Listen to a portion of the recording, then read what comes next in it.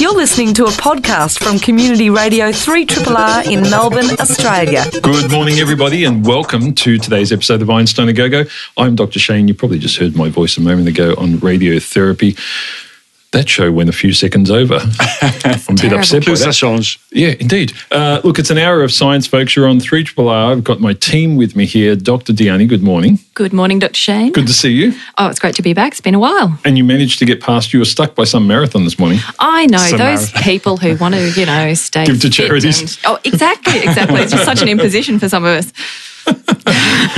Dr. Cromo, how are you? I'm good, and I'm all the better seeing you literally beam from one studio into another. So anybody that says that kind of technology doesn't exist, it does. We've seen it here this morning. Yeah, I'm a little battered and bruised this week, and I will admit I actually rounded the corner from Studio 2 a little fast, but thankfully our physiotherapist is in the studio, Dr. Catherine.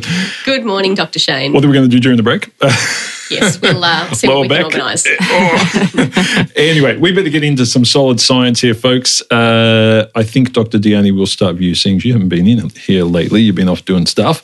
I have been. And to be honest, the first thing I'm going to do is apologise. I do owe one of our listeners, Mike B, some space news, but I'm not going to do space news today because there's lots of other space news coming up. So I'll have to leave that for next week. But this week I found an article in the journal Science. Now, if you lose your hand, say in a car accident or something like that, one thing that you probably would do is you'd get a prosthesis of some sort.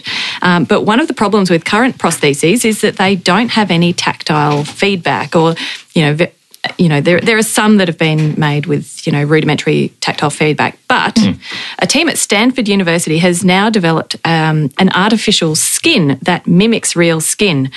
So it's flexible, it can bend and stretch just like normal skin, and importantly, it sends information about the pressure that is being detected proportional to the amount of pressure that's being detected, which is exactly what normal skin does. So the greater the pressure, then the greater the signal. It's made of a couple of different layers.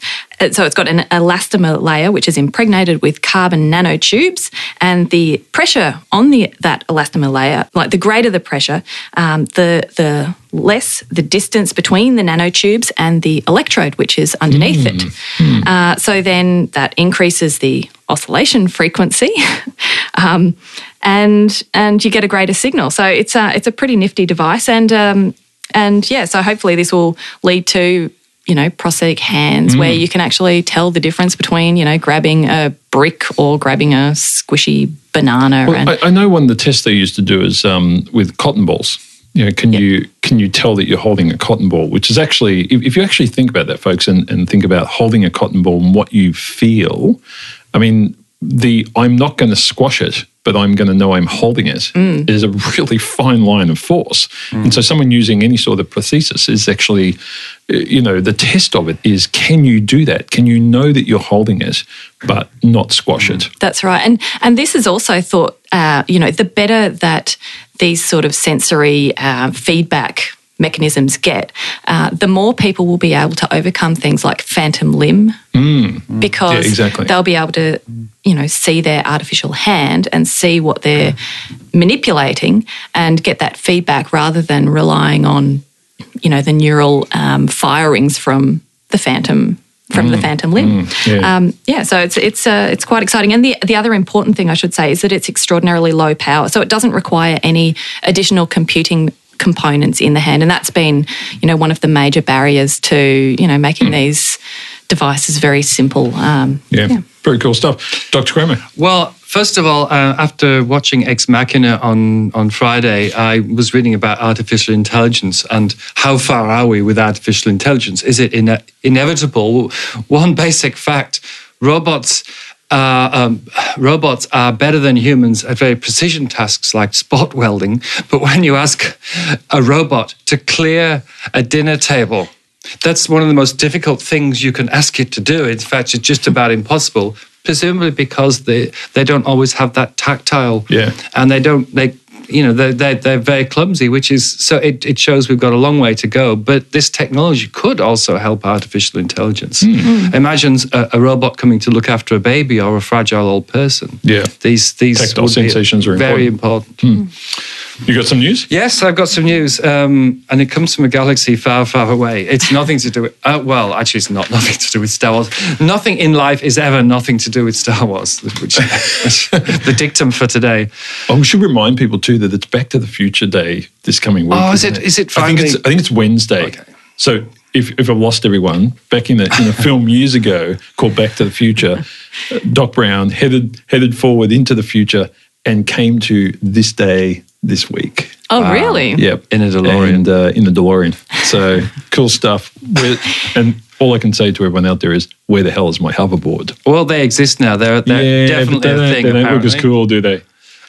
No, anyway, news. Looking cool comes after being clever. I should know.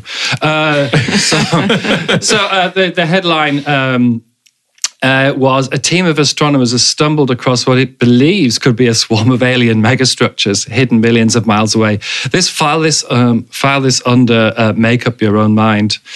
It's an unusual star situated above the Milky Way. I guess that implies that because the Milky Way is flat, it's somewhere above us, between Cygnus and the Lyra constellations, to any of those who do know where those are. And apparently a group of citizen scientists from the Planet Hunters program, I didn't know that existed. I'm not sure if it's officially part of SETI, the search for extracellular intelligence. That's more closer to my thing, isn't it? Extraterrestrial. And basically they've found, astronomers have found this kind of bizarre light pattern. It's like a pulsating pattern. It's a flickering pattern around this particular star. And they've guessed about what it could be. They've put a number of theories and hypotheses behind this, but whatever they do, nothing checks out. And it could be, for example, a star with a kind of debris around it, or that's kind of causing the light to flicker, or it could be another star or planet or comet has invaded this solar system and bringing with it a load of debris. So there's a number of explanations, I think most of which they can rule out, but there's obviously a lot which they obviously can't rule out. But where somebody has actually suggested that in another civilization where where people live on a plate like Earth and our energy runs out, the sun gets smaller, you would build mega structures around your sun to harvest the energy and actually live in those mega structures. So it's very science fiction. And in fact, it was theoretically, these were originally called Dyson spheres, nothing to do with being vacuumed up, but to do with a 1960 research paper. Well, so it's kind of, I don't know, plausible, but I mean, it's such a huge, it'd obviously have to be very more technically advanced. My money's on an Oort cloud. Yeah, so what's an Oort cloud? Comets. Oh, comets. So it's comets, just rocks, debris. Okay, a cloud of crap going around this sun. So, yes, fine, we'd all like to think there was some other megastructure out there, and probability does exist that there are other people that probably more advanced than us out there. It'd be cool. Could be a pile of crap. It could be a pile of crap. Dr. Catherine, what do you got for us? Well, I'd like you to consider the potential of being able to improve our ability to multitask, and imagine how much more effective and efficient we would be if our brains could multitask really effectively. Can you say that again? Because I was just reading what I was going to say. You're a man saying we can't do that. No, I'm absolutely there, because I think it's... I personally think it's BS that women can multitask better. I've never been a good multitasker. Well, hang on. Following the logic of science, that may just mean you're not a multitasker. I thought you were going to say you're not a woman. I'm not a woman, yeah. Dr. Cromer, you've advanced my theory even further. She's an AI. She has produced a child. Okay. I have seen the child. The child is real. Okay. So, and it vaguely looks like her. And I still can't multitask. So, listen. Having a child and doing anything in my mind is multitasking. So absolutely. So she's not a bad. Couldn't do that. Catherine, how can we improve Dr. Downey? Well, we'll try very hard. So one of the issues is it's really hard to understand why our brain has such good cognitive capacity, yet we do actually have trouble doing two simple tasks at once. And there's a lot of research trying to understand what that issue is, and also looking at how we can improve or train our brain's ability to do multitasks. So some researchers from the University of Queensland published some work this week in the Proceedings of the National Academy of Sciences. And what they did is they did a study looking at 100 adults and divided them into two groups, and 50 of those adults went through a training program to try and improve their ability to multitask. And what they were looking at was their ability to do a task which involved pressing a button with one hand when they heard one of two sounds, as well as pressing a button with the other hand when they saw a particular shape. So it's using that visual and audible processing. So both groups went through a training program for 5 days, practicing the intervention group practiced this task over and over thousands of times. The control group did some other training but wasn't including multitask training. And the results were amazing. So that just after 5 days of training, the interventional group did improve their ability, their speed, their accuracy of doing this task. But the fascinating part of this research is they used functional MRI, so brain imaging, to look at actually where the brain activity is occurring in the brain during performing these tasks. And it was only in the people that had been through this specific training that their brain had changed the way it could process during the multitasks. And the researchers sort of described this as dividing and conquering. So what they've found for the first time was that the brain actually divided the tasks into two and then really conquered the task, and that was not understood before. Wow. So we're actually performing the tasks as if they're individual tasks, and that's the way that people who are good at doing multitasks, their brains work. I can imagine a whole lot of apps coming out to train people to do this now. And there's so much. There is so much cognitive training. There are so many cognitive training apps around now, but I guess the real challenge for researchers is to be able to have a training mechanism that does train them, and then at the end of the time, they're not just better at that task that they've been trained on, but they're better at other tasks. So are those people generally better at multitasking, or are they just better at doing what they've been training for 5 days to do? And that's, that sort of is the holy grail, I guess, of cognitive training. Absolutely. And we see that certainly in exercise training. You can train, for example, on a bike and you get better at bike riding, but that doesn't necessarily mean you're a better swimmer. So it's exactly the same for cognitive training. Yeah. I'm just going to keep doing what I do, and, it's a bit linear. But it'll do. Brain plasticity, though, it's amazing. Yeah. Actually, my brain took a bit of a kick last night in the positive direction. I ticked off one of the items on my bucket list. I saw William Shatner on stage. Wow. Shatner's World. I have to say, folks, top marks from me. He was very funny and very informative, and it was a fantastic show. So I don't know if there's any shows left or there was more than one show. But boy, it was enjoyable. Both my wife and I cacked ourselves for almost 2 hours. And the guy didn't take a break. He's in his 80s and he didn't take a break. Amazing. Wow. Did he sing?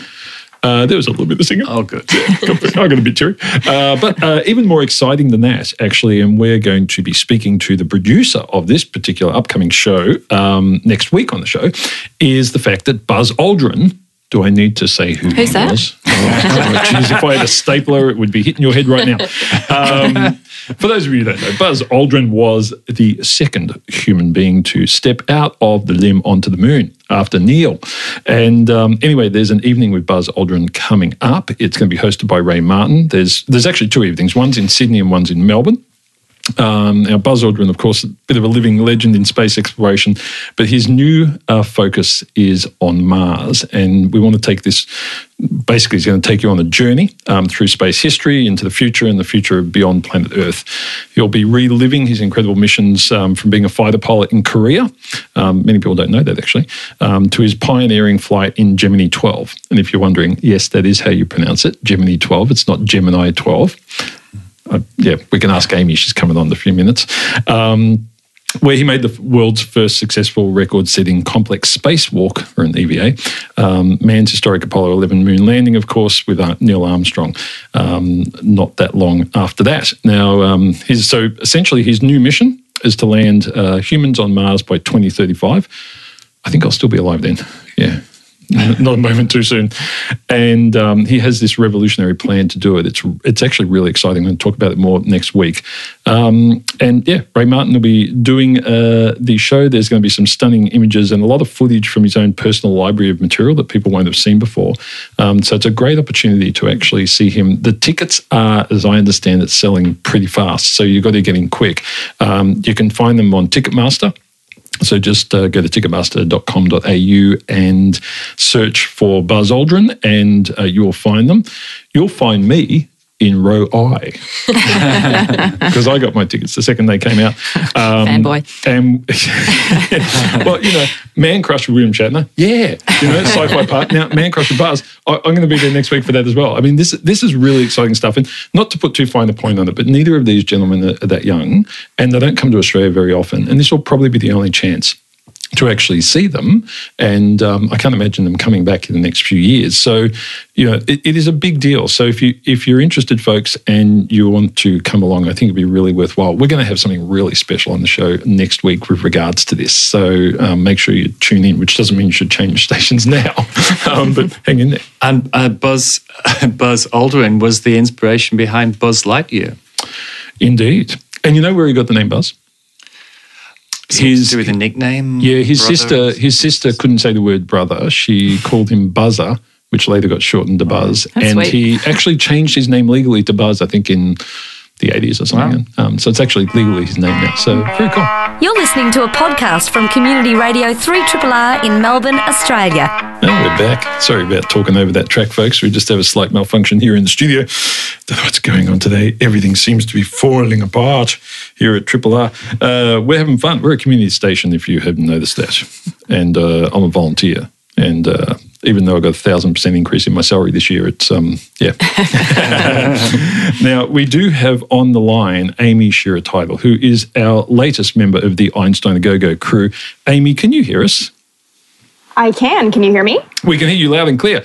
Now, fantastic. Fantastic. Now, just to remind people, you're a journalist, you're a space nut, you're a vintage space nut, you are the host or host of the previous and again upcoming, hopefully, Pluto in a Minute series on YouTube from NASA, and you have your own YouTube channel called Vintage Space, which you've been doing for quite a while. Have I missed anything?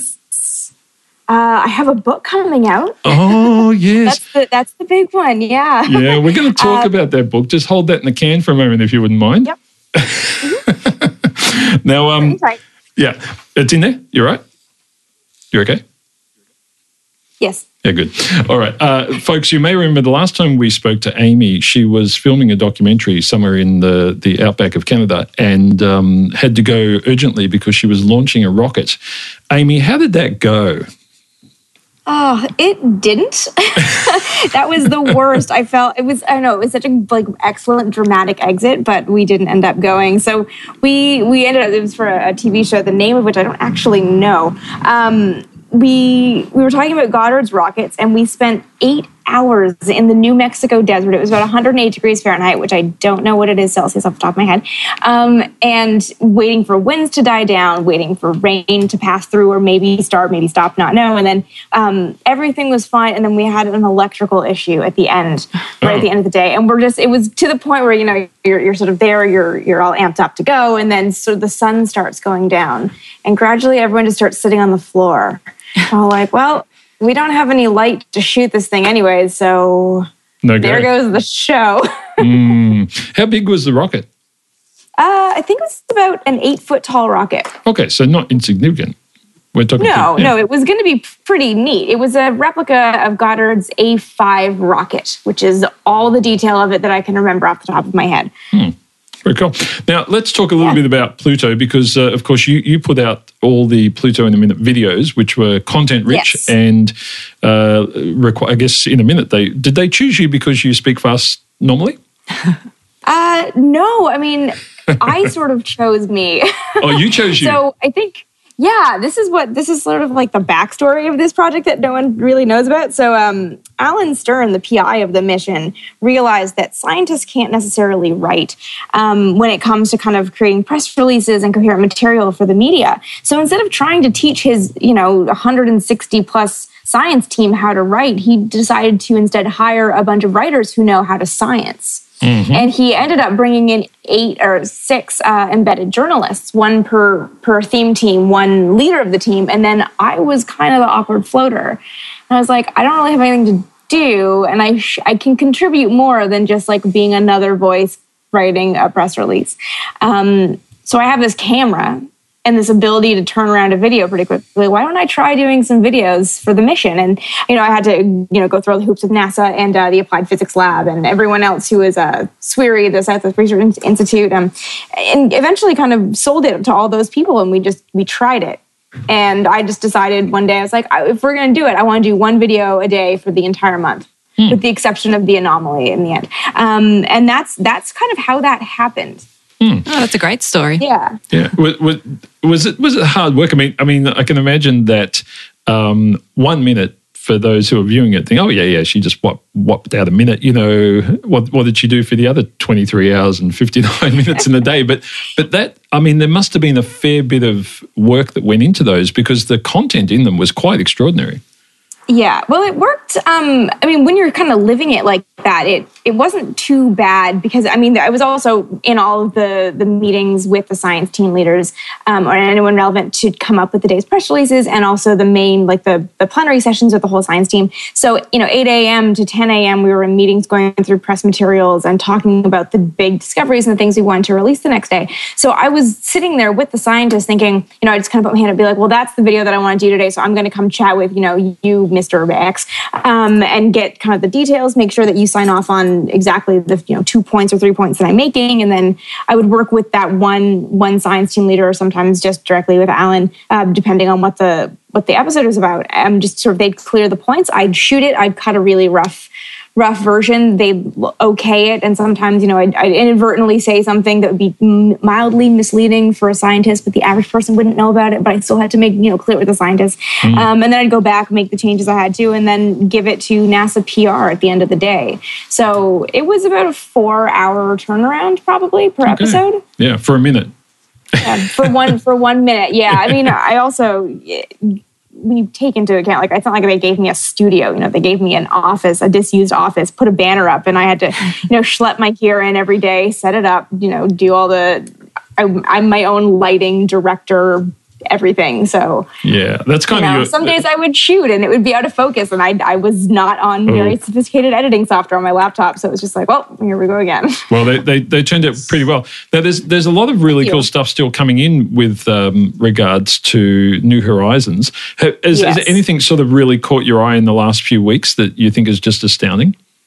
To be totally honest, I've been so out of the loop with it because I'm not going to the meetings anymore, and I've been so sidetracked by the book, which I am still holding off talking about. The thing that I think is actually the most interesting, and I just don't know if we haven't gotten the data yet, or if I just haven't been paying attention to the less kind of superficial releases that are all about images. I'm really fascinated as to what this giant ridge canyon thing that covers all of Charon's Pluto-facing side. What is this? How is a moon this varied and this interesting? And I'm very interested too in the red spot on its pole, on its northern pole, that there's some, you've seen the Pluto is red because of these tholins that generate when the UV light breaks down the methane in the atmosphere and it sort of falls down. So could it actually be that Pluto's atmosphere is distended, or it's the wrong word? What's the word I'm supposed to be using? Connected to Charon in some way. Yeah, wide enough that it's actually depositing a little bit of material somehow on Charon. That's the relationship between these two bodies, I think, is so interesting and so unique. And that's the images are great and beautiful, but really I'm so curious to understand the interaction between these two bodies over time. Yeah. Now, let's talk about your recent exploits, because you've been essentially stalking Matt Damon around the country. Well, I've been trying to. With the release of The Martian, you've been following that. Following some of the stuff you've put on Facebook and so forth. You've been to some extraordinary sites across the US with regards to, launch history and so forth. Tell us a bit about what you've been up to. So this one did actually come with NASA picking me because I can talk fast. Based on Pluto in a Minute, they realized, and I know some people at HQ at this point, they sort of said, what you do is something unique, and we want to use that. And I said, I want to do that. please. So we kind of came up with this idea of doing, you know, at the risk of becoming the In a Minute girl, these kind of shorts called The Real Martians. And it was interesting because, you know, I conceived and, you know, created Pluto in a Minute myself. And then I had this kind of workshop, this idea for the Martian thing, and it turned out to be very different without me knowing it at all. But what it amounted to was basically sort of NASA using the success and the sort of publicity surrounding the Martian to say, well, we're doing the real technology behind the things like the water reclaimer and the oxygenator and all the technologies that are in the book/movie. So let's talk about the real people who are developing the science to try to leverage that PR. So what I was doing was going around to various NASA sites and either showcasing some of the cool stuff that people are working on, which was pretty fun, or following cast members around and kind of doing, you know, PR videos about them visiting the centers and kind of learning from the real Martians about what the real technology is that they dealt with in the movie, which was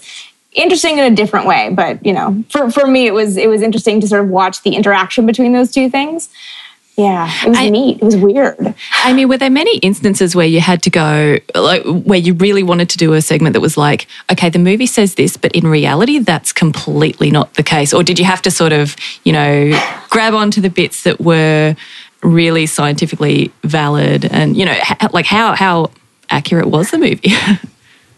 Yeah. So, I mean, the one thing I will say, like, you know, not... Had I been doing it for my own brand, like under Vintage Space, I would have done it differently, because I do think that the real interesting stuff is like, okay, here's what happens in the movie. Where is the real science? Does that exist? If not, where are we with it? If so, then what is it?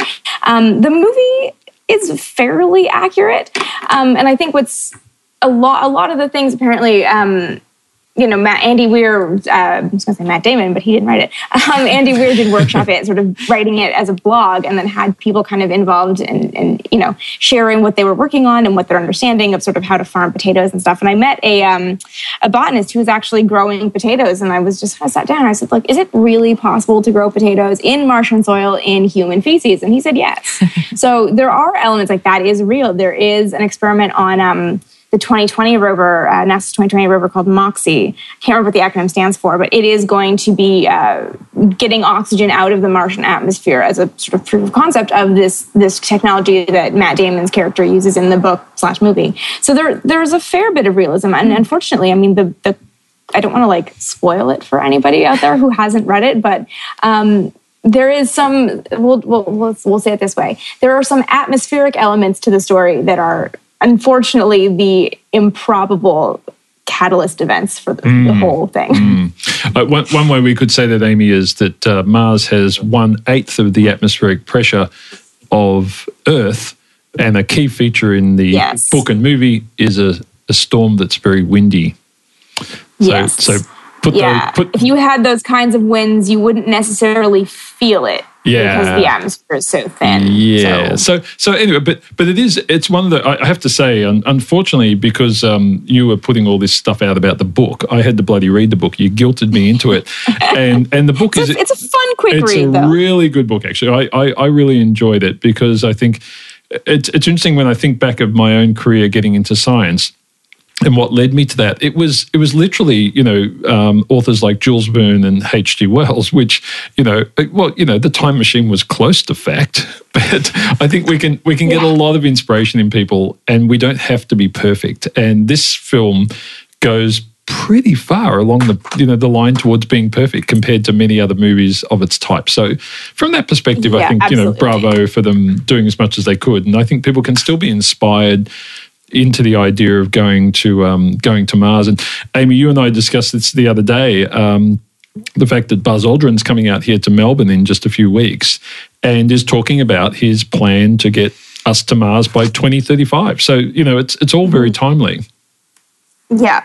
Yeah, and it's one of those things that, you know, whatever issues, because it is still science fiction, you know, whatever issues you may have with the intricacies and details of the plot or the way it's shown, I mean, it is getting a discussion going about space flight, which is really exciting and really great. And that's, I mean, I think that's what really matters at this point. Absolutely. Now, we've held off long enough on this. We should talk about your book, because I promised you that we would have a chat about that.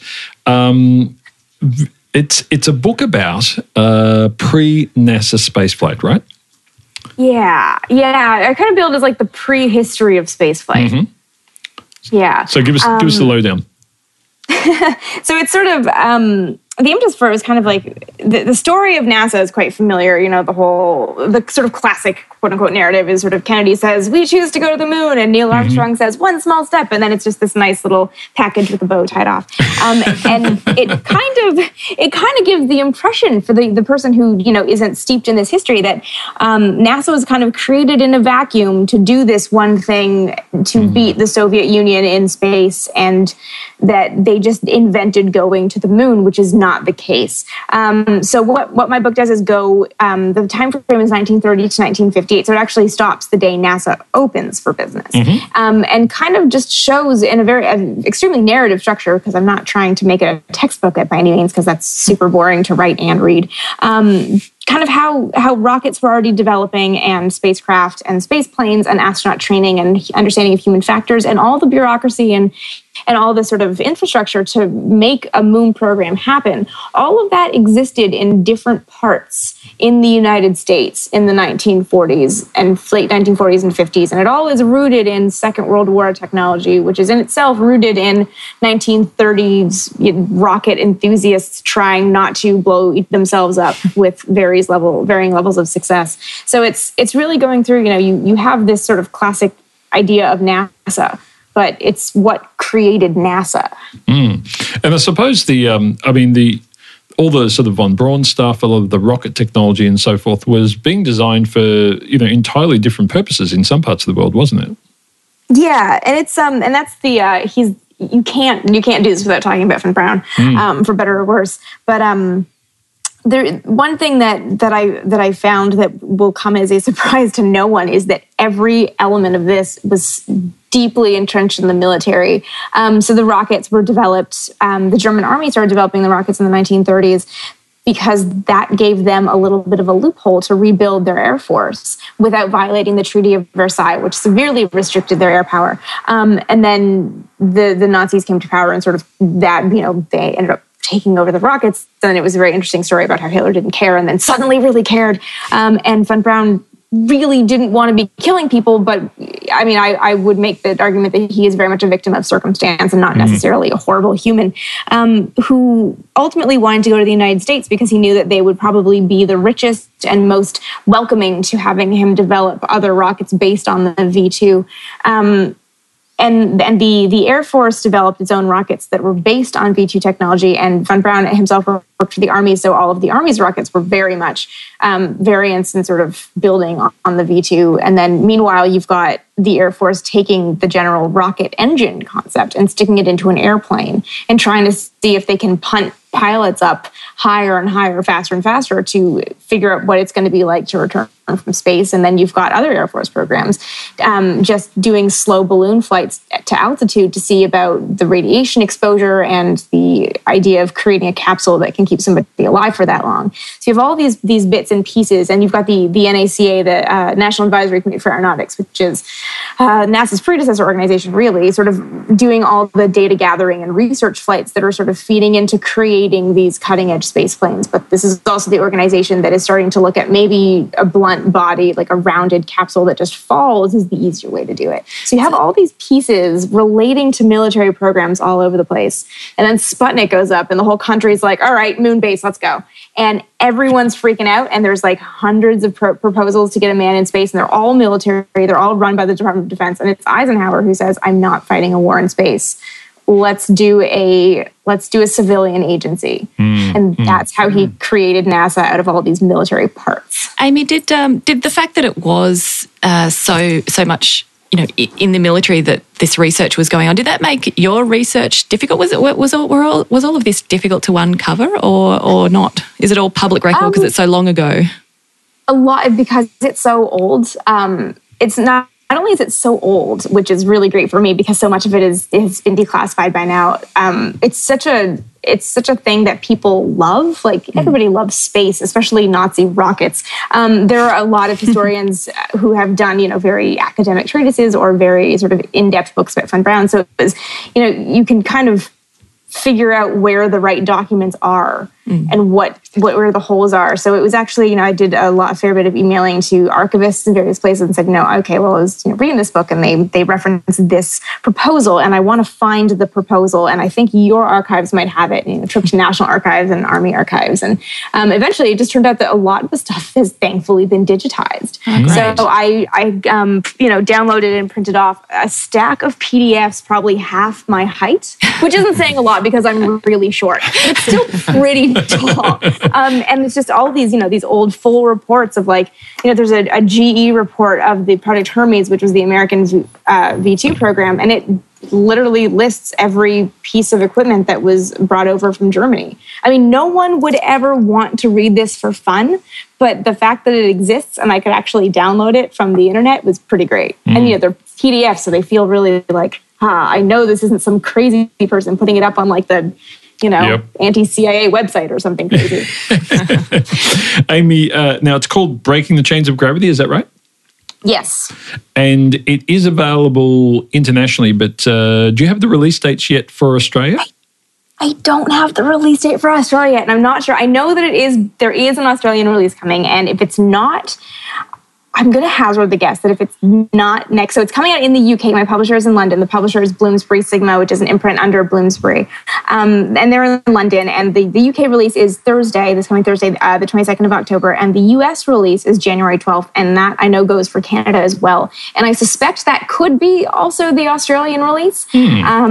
I'm not totally sure because this is a question that I get a lot that I still have not gotten a clear answer to. I just keep forgetting to email and ask for the specifics because there is also, and people have asked a lot about, there is an ebook version, there is an audiobook version, and I'm not sure when those releases are because I feel like a digital thing wouldn't have to wait between markets, but I don't know. Again, I'm not the publisher. Can I be cheeky and ask, are you reading the audiobook version really quick? Thankfully, I am not narrating the audiobook because I don't think anybody needs to listen to my voice for 304 pages. I don't know who's doing the audiobook, actually. There was at one point an email that said, we're casting this. And I said, it's not me, is it? And they said, no. And I said, have fun. And that's the last I heard of it. So, you should have sent back, Meryl Streep, please. Also, put some demands in there. Morgan Freeman's gravitas, give it some weight or something. Yeah, I kind of actually forgot. I assumed that I would hear about it, and I just, I was honestly much more concerned with finishing the manuscript and really fair enough. Going over those proof pages to worry too much about the narration. But that is a thing that has happened. It has been narrated. Very good. Well, Amy, look, good luck with the book. And when we see the Australian release, we'll give it a yell for you. And thank you so much for chatting today and for becoming part of our team, because we do have quite a diverse international team here on Einstein A Go-Go at 3RRR. And it's great to have someone other than me actually being a space enthusiast, which helps me a lot because it means I'll do less work and you can do more. That sounds like a good plan. So thanks so much for chatting with us. Yeah, thanks so much for having me, and I'll speak to you guys soon. Sounds good. We'll probably talk to you in about, we'll catch up before the end of the year. So that would be cool. All right. Perfect. Bye-bye. All right. Have a great day. Bye. Thank you. Bye. That was Amy Shearer Title. So if you want to see some of Amy's stuff, actually, just Google YouTube Pluto in a minute and you'll see some of these great videos. They're really cool. They're content rich and they're short. So you won't need a long attention span and you won't have to multitask. You can watch them for a minute and then do something else. You're listening to a podcast from Community Radio 3RRR in Melbourne, Australia. You are listening to 3RRR. It's Einstein A Go-Go. We have a guest in the studio now. Dr. Thomas Sheffey is a postdoctoral fellow in biochemistry at the La Trobe Institute for Molecular Science at La Trobe University. Welcome to the studio, Thomas. Hi, thanks. It's good to be here. Now, you work in a couple of interesting areas, and I want to start off by talking about your actual research work, and then we'll get into your sort of side project around Wikipedia, which I think is pretty interesting. Now, you do a lot of work in regards to proteins and how they work and so forth, but I think it's very interesting to me that you sort of look at evolutionary biology, history in this sense, and how proteins work and try and get clues towards what's going on as a result of that evolutionary history. Talk us through how that works. Yeah, so I mean, with protein engineering, the original hope, I think, was that people will be able to engineer proteins like they could just engineer a car. You understand how it works and you design something and just make it. And it turns out to be a lot more complicated than that because we don't understand 100% how proteins and enzymes function. So the alternative is that you do it the way that evolution has done it. And so you look at the random changes that have occurred and there's been some sort of selection pressure, and you can either just look at existing proteins, so these are the endpoints of natural evolution, and you can use those to inform your engineering, or you can perform the evolution yourself, and you take the gene for a protein or the gene for an enzyme, and you put selection pressures on it in a laboratory environment in controlled conditions, and you evolve it towards some new function that you are looking for. So how long does that take, though? Because I can imagine the success of that pressure scenario in nature is not necessarily 100%. I mean, there would be proteins that are under pressures all the time that just do not evolve, presumably. So do you see that when you're trying to do this artificially? Yeah, so I mean, you don't always have a 100% success rate. There's always an element of chance in there. I mean, one of the big differences between doing it in the lab and doing it in nature is it's a much more accelerated process. You don't want to wait 1 million years for your experiment to be done. So you tend to have very fast generation times. You'll look at very large populations and you'll have far stronger selection pressures in the laboratory than you would ever see in nature, really strong selection pressures. You hear a lot about genome engineering.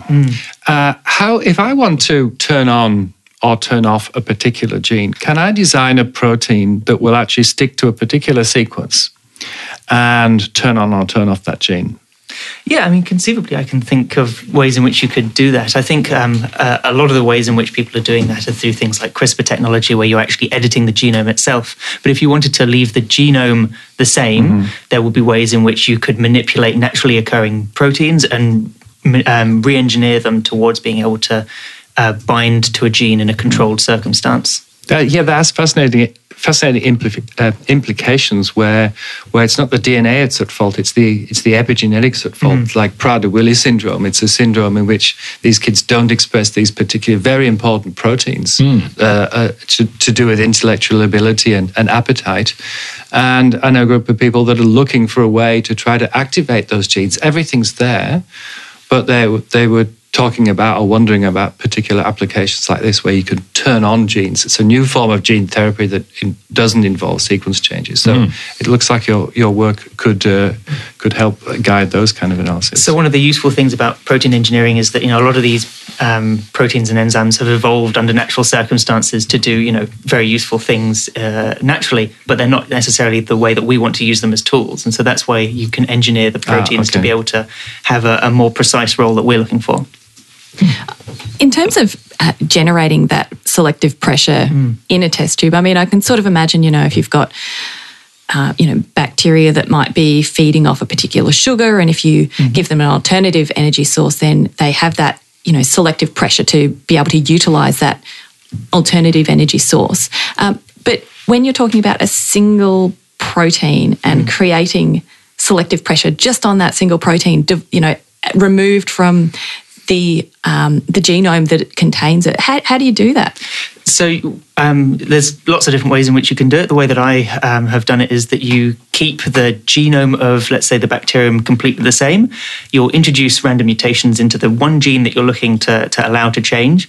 You'll perform the selective pressure. I can talk about that more later if you like. But you then, once you've screened for all of the variants that have satisfied whatever selection you've put on them, you just take out that gene. You discard the whole rest of the genome and you put it back in a fresh genome. So anything that accumulated in the genome has now been refreshed, and you put it back in the original one, and only mutations in that gene are kept. It's fascinating. It seems as though once you've got this functionality, you can do a lot. So the question then is, what do you intend to do with this sort of skill set once you've got it? I mean, what's the outcome in terms of where you will apply it? The majority of my work so far has been in therapeutic or agricultural situations. So the therapeutic idea is that if you've got an enzyme, a protease, it'll cut other proteins. And if you could target it towards being able to cut a specific target pathogenic protein in the bloodstream, let's say you've got some protein that's overexpressed in a particular cancer, if you could put this enzyme in someone's bloodstream, it'll cut only that target and it'll be therapeutic for that cancer. So that's the sort of application that I've been looking at. It's very cool. Now, when you're not playing around with proteins, you're also involved with Wikipedia, which is, in fact, I know in the information that was sent through to us about you, Thomas, you were referred to as a Wikipedian. Yeah. I think it's a term I haven't heard before. And you essentially go in, you look at Wikipedia, which we all trust. Implicitly, I think. Is that where all research begins. Where all research begins, but I've heard that it's more accurate than you would think. Yeah, so you go in there and you look at this, you look at the accuracy, and you help change pages. Is that right? Yeah, I do. So it's in some ways, it's nothing really all that special. Literally anyone can change Wikipedia at any time. You can have a registered account, but even if you don't have an account, you can edit anonymously, and it just edits it under your IP address rather than your username. So yes, that's what I've been doing. And in terms of that, I mean, I think I've edited 1 or 2 Wikipedia pages in my life. I mean, what sort of numbers are you talking about here? How many pages can you actually modify? So far, I've made a few thousand edits over a few hundred pages. I guess I do a couple of hundred per month. Some people do a very small number. Some people do a very large number. It also depends on what kind of edits you're doing. If you're just doing spell checking, you can easily rack up thousands and thousands and thousands of edits. Yeah, but does this involve? I mean, these things are often put together by a range of people, experts. Yeah. Does it involve sort of bringing them into the conversation, or do you just go and sort of override them? Or how do you go about sort of, I look up something like hurricanes, and there is a massive amount of information there, half of it written by meteorologists and half of it probably written by crackpots. But, how do you then pull that back together and say, well, hang on, some of this isn't quite right. This is what we need to do. It usually depends on how big a change it is. If it's just a small change, you can just go in and do it yourself. If it's something that might be quite a big overhaul of a page, so for example, the article for enzyme and the article for gene have both been completely rewritten in the last couple of years. Okay. And I was part of the group of people who did that. And that involves a lot more discussion behind the scenes. So every Wikipedia page also has what's called a talk page behind it. So if you look up at the top of a Wikipedia page, it'll say talk. You can click on that and there'll be a big discussion on ideas and changes that can be made. So when it says reference needed, and you kind of, or there's a reference and you click on it, it says reference needed. So you can just, if I know what that reference is, I can just go and fill that in. Yeah, just go and change it. If you're wrong, other people will correct you. Usually there'll be a dozen or more people watching the changes that happen to any given page at any given time. And if you've done something wrong, then usually it'll be reverted very quickly, or someone will mention on the talk page, I'm not sure about this reference, but someone else will check it. How close is Wikipedia now to being, really reliable? I mean, one of the things I always find fascinating is when you look at high school textbooks and you realise that, these things have to be updated, and it's great for the publishing companies. They can resell them every year.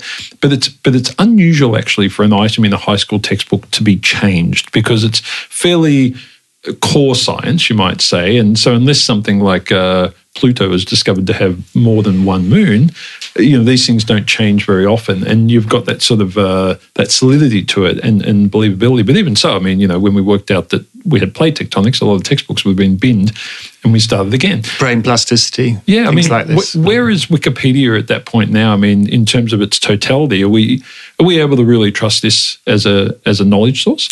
It used to be much worse than it is. So sort of around 2005, 2006, there were sort of big problems with it being pretty inaccurate. But sort of in the last 10 years, there's been a big push towards, instead of focusing on new page creation, it's improvement of the existing pages. Right. Yeah. And certainly some core pages are pretty stable. So often they'll be called a featured article. You'll notice that. And that's been a big community review process to get it to that state. And those end up being pretty stable with relatively minor changes. But for more niche or obscure topics, particularly ones that are moving fast or ones that may not have had as much effort put into them yet, they move reasonably quickly still. Yeah. Are you working on any at the moment, like anything in particular that's interesting? At the moment, I'm looking to try and redo the protein structure page, particularly images. So my kind of interest has been making new images for Wikipedia, because that's often a kind of a weakness of a lot of the pages. Yeah. If you find anywhere that there's the words protein codes for, can you rip that out and put something in that makes sense? In fact, there are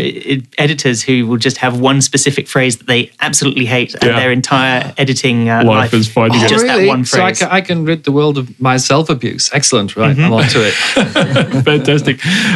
Dr. Thomas Shaffey, thanks so much for coming in and chatting to us. It's really interesting work, and continue the good work in proteins, and also your Wikipedia stuff is important for all of us, I think. Thanks so much. Cheers. Dr. Thomas Shaffey is a postdoctoral fellow in biochemistry at the La Trobe Institute for Molecular Science at La Trobe University, and we've actually had quite a few guests of late from the La Trobe Institute for Molecular Science, thanks to Dr. Giselle Roberts out there, who's been sending them to us, and we've got a couple more coming up in a week or so. We're almost out of time, I'm afraid, folks. Dr. Cromo, thanks so much for coming in. Pleasure, as always. And Dr. Downey, good to see you. As always, again. You're in again next week, I think? I am, yes. Looking forward to it. Very cool. And Dr. Catherine, I'll meet you in the staff room after this to get my back sorted out. Absolutely, yes. Well, I'm actually thinking about all those people still running the marathon that Dr. Downey mentioned earlier. Big up to all those that are running it and still, and some of them are still running it. Yeah, so well you're done. all amazing. Yeah. Well, I mean, if you finish it, I think that's a massive effort, even if you crawl across the line in my book. Yeah. So, well, you've been listening to an hour of science on 3RRR Science Don't Go Go.